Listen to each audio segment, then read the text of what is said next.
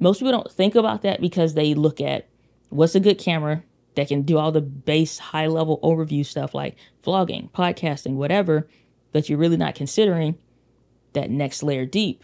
It's not just podcasting, it's podcasts over 20, 30 minutes, an hour. It's not just live streaming, it's making sure that you can stream with your top of the line kit, or can it just USB live stream as well? So just think about the different scenarios that you will be in and the future goals that you want, and just see, can this camera have a big enough ceiling, or does it, for you to really be able to get through all the stuff that you need when it comes to content. Welcome to the Video Simplified podcast, where I help you simplify the video creation process to help you reach wider and connect deeper with the people that need you the most. From learning to use your camera to simplifying video strategies to help you grow your brand and share your vision using video. So let's jump right into today's episode. What is up, entrepreneurs? Welcome back to the Video Simplified podcast with me, your hostess, the mostess, Diana Gladney. And if you have been paying attention in the camera space, especially as a content creating entrepreneur, you probably are seeing a crap ton of cameras come out. It is literally like camera Christmas. But here's the big deal. If none of these cameras are right for you, or if you're picking the wrong one just simply based off of reviewers, me included, you're based off of our excitement for how it fits us best, or just our assumptions in certain niches of how it may do well or not, without even really fully putting it through its paces. Now, granted, we have our experience to put to work for us and let us know if it is going to be right or wrong, but you ultimately need to be able to identify if the camera is really right for you or not, because it's just annoying as hell to get a camera, spend all this money on all these accessories and all this other stuff, and then within 30 days or less, sometimes it's after your 30-day return period for some of these stores, or most of them, and now you have to go through trading it in. How much money are you going to get back on that? And then how long is it between the trade in and you getting the new camera? Or just cough up the money and get the new one and then do all that stuff on the back. It's annoying. It's annoying as hell, and I get it. I want to help you be able to pick the best camera for you, not just for YouTube, not just for podcasting, not just for content creation or shorts, none of that. Specifically for you and the kind of content that you intend to create. This does not have to be a hard process. It's actually very, very simple. So let's go ahead and get into it. The very first thing that you need to do is identify your intended use case. If you don't know how you plan to really use this camera, and for YouTube is not good enough, or for podcasting, not good enough, for shorts or vertical content, not good enough. You really need to get detailed with how you plan to use your camera. I suggest making a list, like go line by line and use bullet points. It's usually the easiest of how you plan to use the camera. So if it is podcasting, list that. If it is for shorts and you know those are 60 seconds or less, maybe you're batch recording 10 or 20 at a time, then say that. If you know that you're going to be doing a whole lot of vlogging, don't just write that for vlogging. Put the specific kind of vlogging. If I'm doing a vlog, like right now, I got the GoPro getting a time lapse of me out in the corner to do a vlog for the vlog channel, in addition to BTS of me doing reviews and stuff for the gear that I'm trying. Well, here's the thing. It don't matter that I'm saying it's for a podcast or for long form content. That's too generic. We need to go another layer deeper and saying like podcast over 20 minutes, podcast over 2 hours. There are some people that have really long shows. You may have a interview show, and if your interviews are an hour to 2 hours, just recording, it could take that long. Sometimes you're talking to the other person when they first join.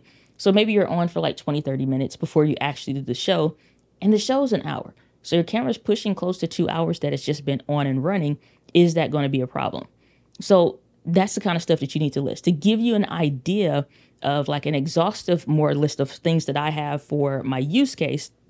I have one here, like sitting down, talking head style videos to record a podcast and YouTube videos. Those videos are usually going to be 10 to 15 minutes or less. On the shorter end, it may be 5 to 7 minutes or less. Obviously, you have shorts. Those are generally going to be 60 seconds or less. But it's not only the time denomination, it's making sure I understand that I'm batch recording a bunch of those. So the runtime on the camera would be a lot. Another common one would be live streaming. Well, not just live streaming in general, but live streaming for over an hour and at home and on the go.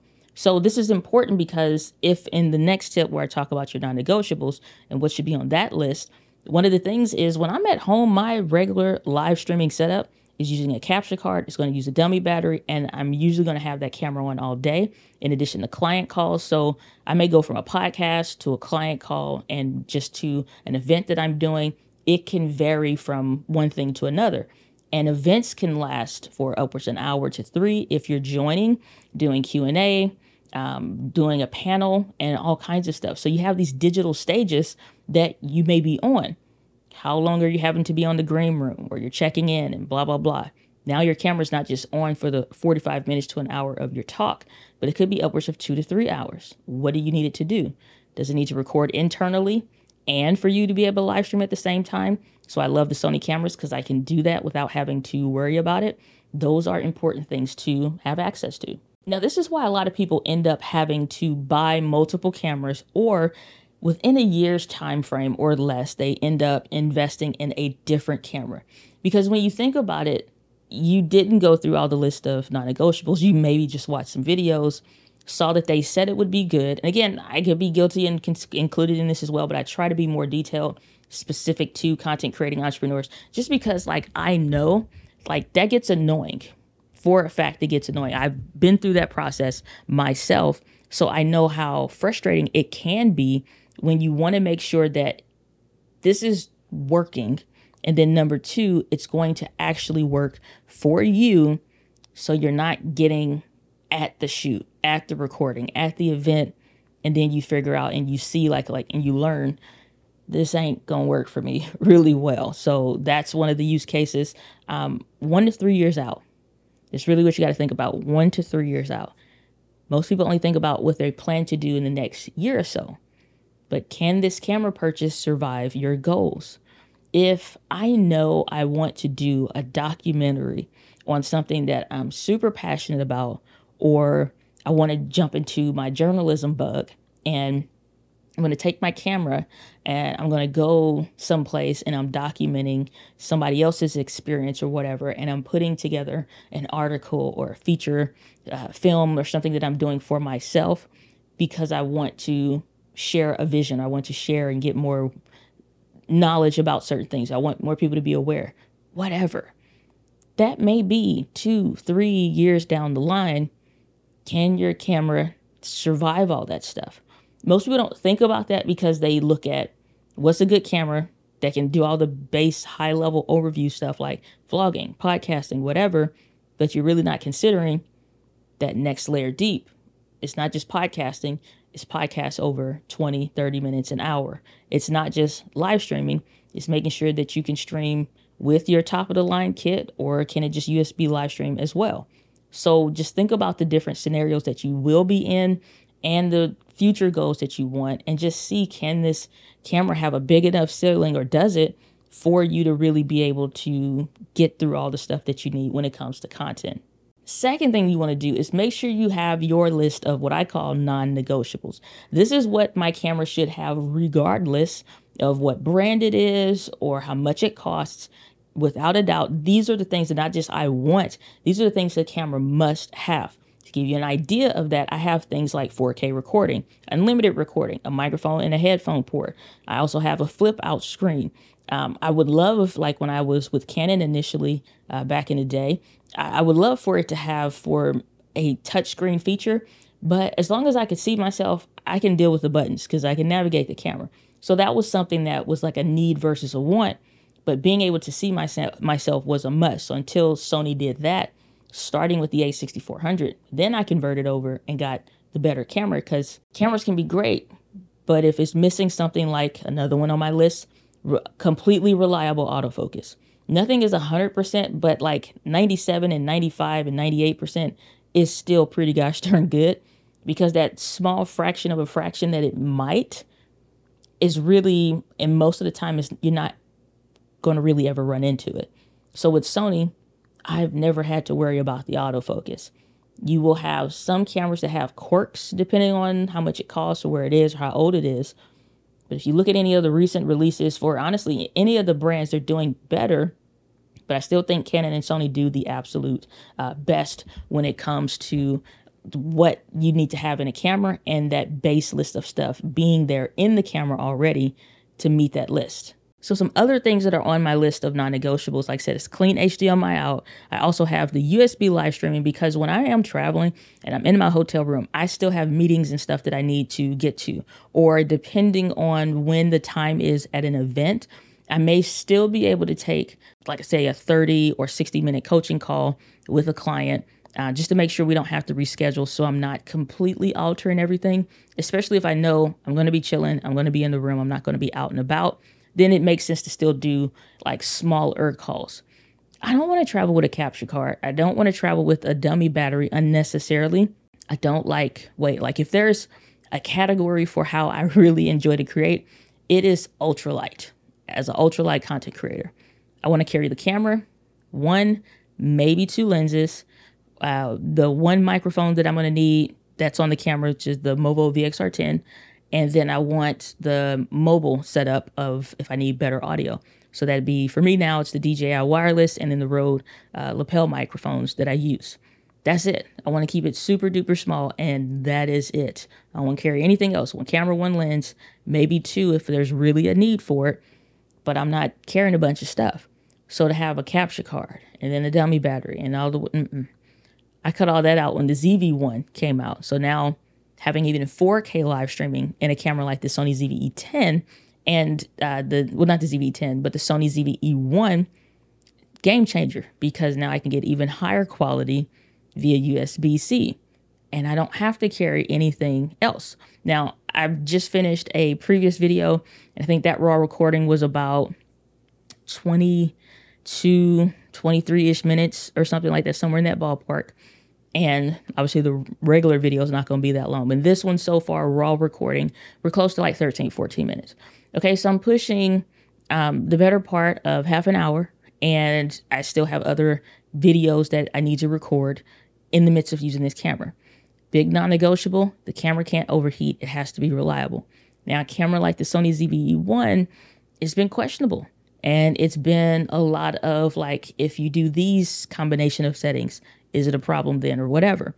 I've pushed this camera beyond anything of what I would normally do. Run it for way longer than I would ever do on my best of the best days when I'm feeling amazing. And I just, I've excessively just ran this camera and doing stuff I wouldn't normally do ever, just to see what the breaking point is. Yes, to make sure I could test to see where overheating limits are for a content creating entrepreneur, somebody that's doing all the kind of stuff like me. Then I could say like, okay, you have this combination of things for this amount of time, then yeah, you may run into an issue. But regular course of the day doing stuff, no problem. So a camera like this, like I said, it's been questionable. And this is why you have to have your intended use case, your list of non-negotiables, and the things that your camera must have. But there will be that small sliver of things that maybe you're not finding in the embargo day release videos, because they can only do so much. Like, it takes us a lot of time to do really good videos. And even with systems, even with having a team and XYZ, and when a camera comes out, you can't get everything in one video unless it's like a 30, 40-minute video or a live stream, or you're just going for it and it's like a 50-minute video. That's like my camera menu settings video, stuff like that. This takes a long time. But everybody is not trying to sit that long. So because of that, you're not going to get every little detail in a video. So here's what you would do instead is look for somebody that's making the kind of content that you want to make and see what their personal experience is. And obviously ask questions in the comments of those videos and ask them like, have you tried it in this way? Are there any problems with this? And blah, blah, blah. If you're not new, or if you are new to cameras and stuff and you're not really super familiar with all the terminologies, that's fine. Because they will throw terminologies out there. It could be like you're hearing now a lot in videos, 8-bit versus 10-bit, the dynamic range of whatever. It has X number of stops of stabilization. It's like, if you're new to all this, you may be asked like, what the hell does even all that mean? And does that even matter for what I'm trying to do? And you may not be able to find that answer initially, and that's okay. But what you can do is ask questions of, are any of the negatives, just blanket cover, are any of the negatives you mentioned in this video applicable for XYZ for your intended use case? And just see what they reply and see what they say. Or if you have questions about anything I'm making, I always suggest y'all leave comments under the YouTube videos, because I've done my best to answer all of the questions on my channel. It's harder the larger the channel becomes, but I carve out time almost daily to make sure I'm answering people's questions. So ask me if you really want to know, depending on what it is. So the list of non-negotiables, in addition to your use case, will cover about 80 to 90% of the ground. That extra bit that you're not sure of or whatever, start asking questions. Now, here's the other thing. Once you have your intended use case, then you have whatever recommendations or whatever's out that's catching your eye, and you have your list of non-negotiables. Price should not be still at the top of the thing. You really want to start digging down deeper into the user experience. Stuff like, is the camera heavy? Because those are things that even if it's the best camera, you're not going to want to carry it around. So this is like a conversation, for example, one young lady who I've been having, trying to go through and answer her comments, because we're in the same vein of, we've tried cameras before, and if they're too heavy, it's annoying. Like, I legit sprained my little wrist using, and it's not the A7 IV's fault. It was too heavy. It's just too heavy. At least for me, it's too heavy. So your user experience is going to be a big factor in whether or not you actually use this camera the way you think you will. Because a camera like, for example, the Sony ZV-1, it is a point and shoot camera. It's really great. But with the lens being attached to the camera, because it's a point and shoot, you won't be able to get as blurry of a background, for example, as other videos where you can exchange the lenses out for different ones and get different kind of looks or whatever. If that's not something you're aware of, you won't know that that bugs you, because you'll get a camera and you'll look at other videos and you're like, dag, you'll ask, how can I do that?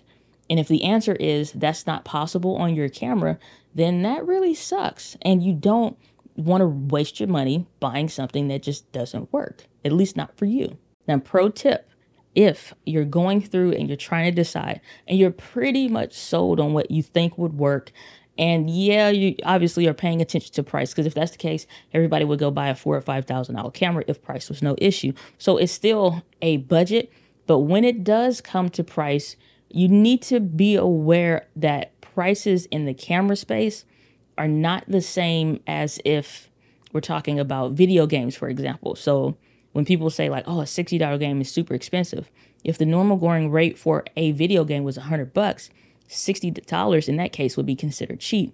So when we say a $500, $600, $700 is a cheap, budget-friendly camera, you're like, dang, that's a lot. Some people's mortgage may not be that much. And so you're like, well, why am I spending more for this camera that would be budget-friendly, and it would be more than some people's mortgage, depending on whatever, it could be rent even. It's like, dad, that's half rent, or that's a quarter of a rent, whatever. You have to understand, like, what is the market like? What is that niche in the industry you get into, like cameras and video? So $500, $700, $800 camera is still considered cheap, entry-level, budget-friendly. It's in that range. Then once you get into like the $1,200 to $1,300 up to $1,800-ish are really great cameras where you find a lot of sweet spots that have a bigger headroom and like ceiling. It doesn't take as much to get all the stuff that you need in the camera, even the things you may not be aware of that you later learned your camera can do.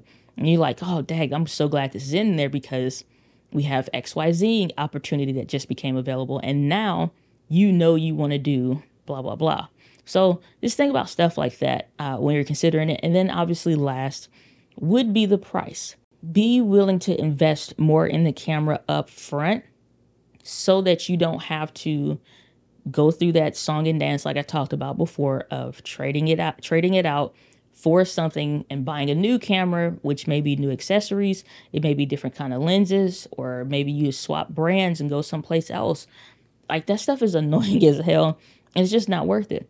So be willing to spend a little bit more than what you're comfortable with spending And for most people, I've looked at this extensively. For most people, and when I've even looked at my clients, they're about $200 to $300 away from the price that they are willing to spend versus the camera that they need that will actually have all the bandwidth, the extra stuff that they need in the camera overall versus needing to, like I said, go through that song and dance like I talked about before. If you get those couple points together ahead of you making the investment, you can only do the best that you can do for sure, but you'll be like 95% of the way there. And there may be some concessions down the line like, oh, I didn't know that the IBIS or the in-body image stabilization is something that is important to me because I'm vlogging. So what should I do instead of that? Again, go back to the earlier point. I was like, if there is a limitation, ask, how would this impact me? Or what would I need to get? Or what would that look like? Trying to fix that and get their opinion of whoever's video or whatever. Like I said, if it's me that is doing that video, ask me what would be the limitations or what would be the options that I would need to do in exchange for that, or should I consider something else? It's better to ask those questions than just kind of like squash and quell that urgency of like, I got to get it right now. Or maybe you see a good camera for the price that you want. You're like, oh, I got to get it because it's only 7 left based on like Amazon or what have you. And then that becomes a little bit of a problem. But if you do these few things, you're going to be golden with picking out the camera that's best for you. And that's as close as you need it to be based on how you plan to create your list of non-negotiables, accepting any limitations that the camera may have, but knowing usually for where you're willing and comfortable, like whatever price you have in your mind already, before you even look at stuff, it's like, I want to spend this much. Most of the time you're like $200 or $300 away from the camera that you might actually need, so that you don't have to buy another camera or run into that ceiling really quickly. Because if it within 12 to 18 months of you having a camera, you're hitting the ceiling, that means that we made a mistake in the beginning of making sure you hit a camera that made your non-negotiables and making sure that it fits your intended use case so you don't run into that problem. So that's where I'm going to leave it for this week's episode of the podcast. Let me know, are you buying a new camera? Are you interested in any of the stuff that's been recently coming out, trying to make a decision? And I think so with a lot of people. That's especially what I'm seeing from like the comments that I'm answering on my main channel over just at the Diana Gladney YouTube channel versus this podcast channel, depending on if you're listening to this or watching the video version. But a lot of people are in that update season. Maybe they had older cameras and they've had them for a while, and all the new like a legit AI tech coming and stuff, instead of the buzz, that just being a buzzworthy thing, it's legit. So it's like if you've been running into having to do a bunch of reshoots because your camera had poor autofocus, let's get a new one. You can't do all the things that you want to do as freely because the limitations on the camera or that back-end workflow sucks. Maybe time to swap it out. If I can save half of the amount of time that I'm spending right now with my current camera versus getting something new, that time thing is automatically going to save me money, which automatically makes the efficiency of the thing make more sense.